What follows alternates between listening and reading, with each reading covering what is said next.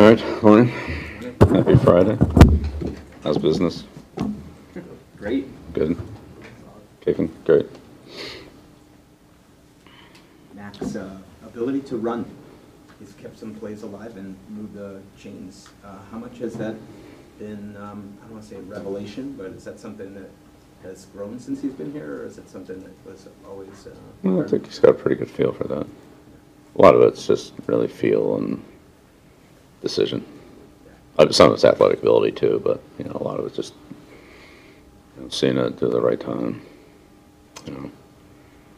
Tom did a good job of that. He didn't run very often, but when he did, like last year against us, he got us on that 3rd and 4 or whatever it was. So, Manning, same thing, didn't run very often, but he catches you at the right time.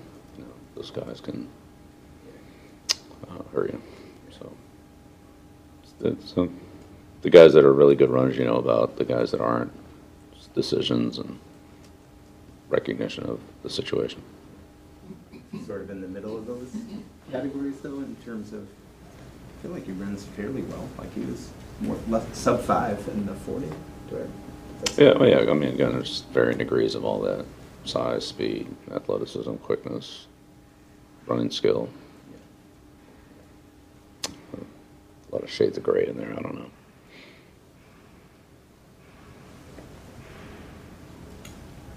This could be a candidate for silliest question, but in watching RPOs, are there elements of the wishbone there? I'm thinking like the pre and post snap decision making, the quarterback right at the line of scrimmage, the ball in his hands.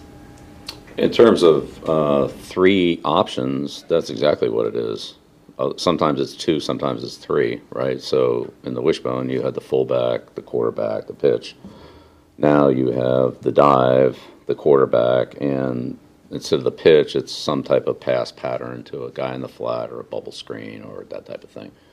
Sometimes it's run or throw, but then there are times when it's run, quarterback reads the end as part of the run, and then either he runs or he throws.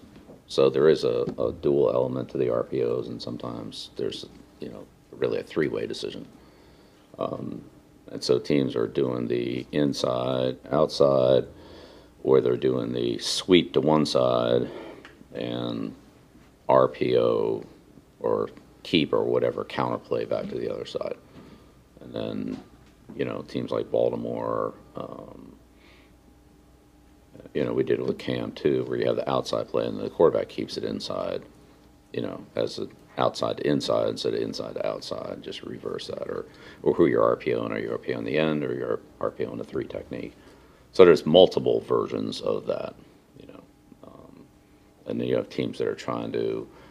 Another element of that in the RPO is to hit in behind the coverage, right? So you can RPO it inside to outside with a blocker, or you can run a play and then have somebody coming in behind them. So if the linebacker comes up, you throw it to the guy behind them. If the linebacker drops off, you hand it off, that kind of thing. So there's multiple varieties of that. And so the Colts have run really, they've shown all of it. I mean, it was only 1 week, but they did it all against Washington. They had the 3 option plays, and they had multiple 2 option plays. The play they scored on was the sweep, right? But then they also had the shovel pass. So had the defense widened, then they would have shoveled it inside to the tight end. Which we saw that from Pittsburgh. That they did a similar thing multiple times. So it doesn't really involve the quarterback running, right? So he either gives it to the sweep or he pitches it into the shovel guy. So, yeah, 2 and 3 options. Bill, how much growth have you seen from Jonathan Jones now that he's as a leader, now that he's grown into one of the longest tenured guys in the secondary on the team? Yeah, John's always been, he's been great. He's really been, he's started off in the kicking game, worked his way into roles defensively, now he's on the field, a lot defensively. But, I mean, it's been since pretty early, maybe his 3rd year. He always had leadership in the kicking game, and then defensively that's kind of grown as his play time and his role's grown. But yeah, he's great. He's tough, well prepared, smart kid. multiple positions, inside and outside. He's also played safety for us. Played in every, except for the field goal team, he's been on every special teams unit. Big four, field goal rush, good rusher off the edge. So, yeah, his playing strength for his size is good. Speed's very good. Instincts, quickness, good tackler. Yeah, good player, and really good off the field preparation, communication. And Miles has done a good job inside there too, that's helped allow John to play more on the perimeter. With the emergence of Miles as a inside player. Bill, I know you've got a few former players on your staff right now. Is there anyone on the current roster that kind of jumps out to you as a future coach? Yeah, I don't know. A lot of that's what the player wants to do. So, and honestly, I think most of our players right now are probably thinking about playing.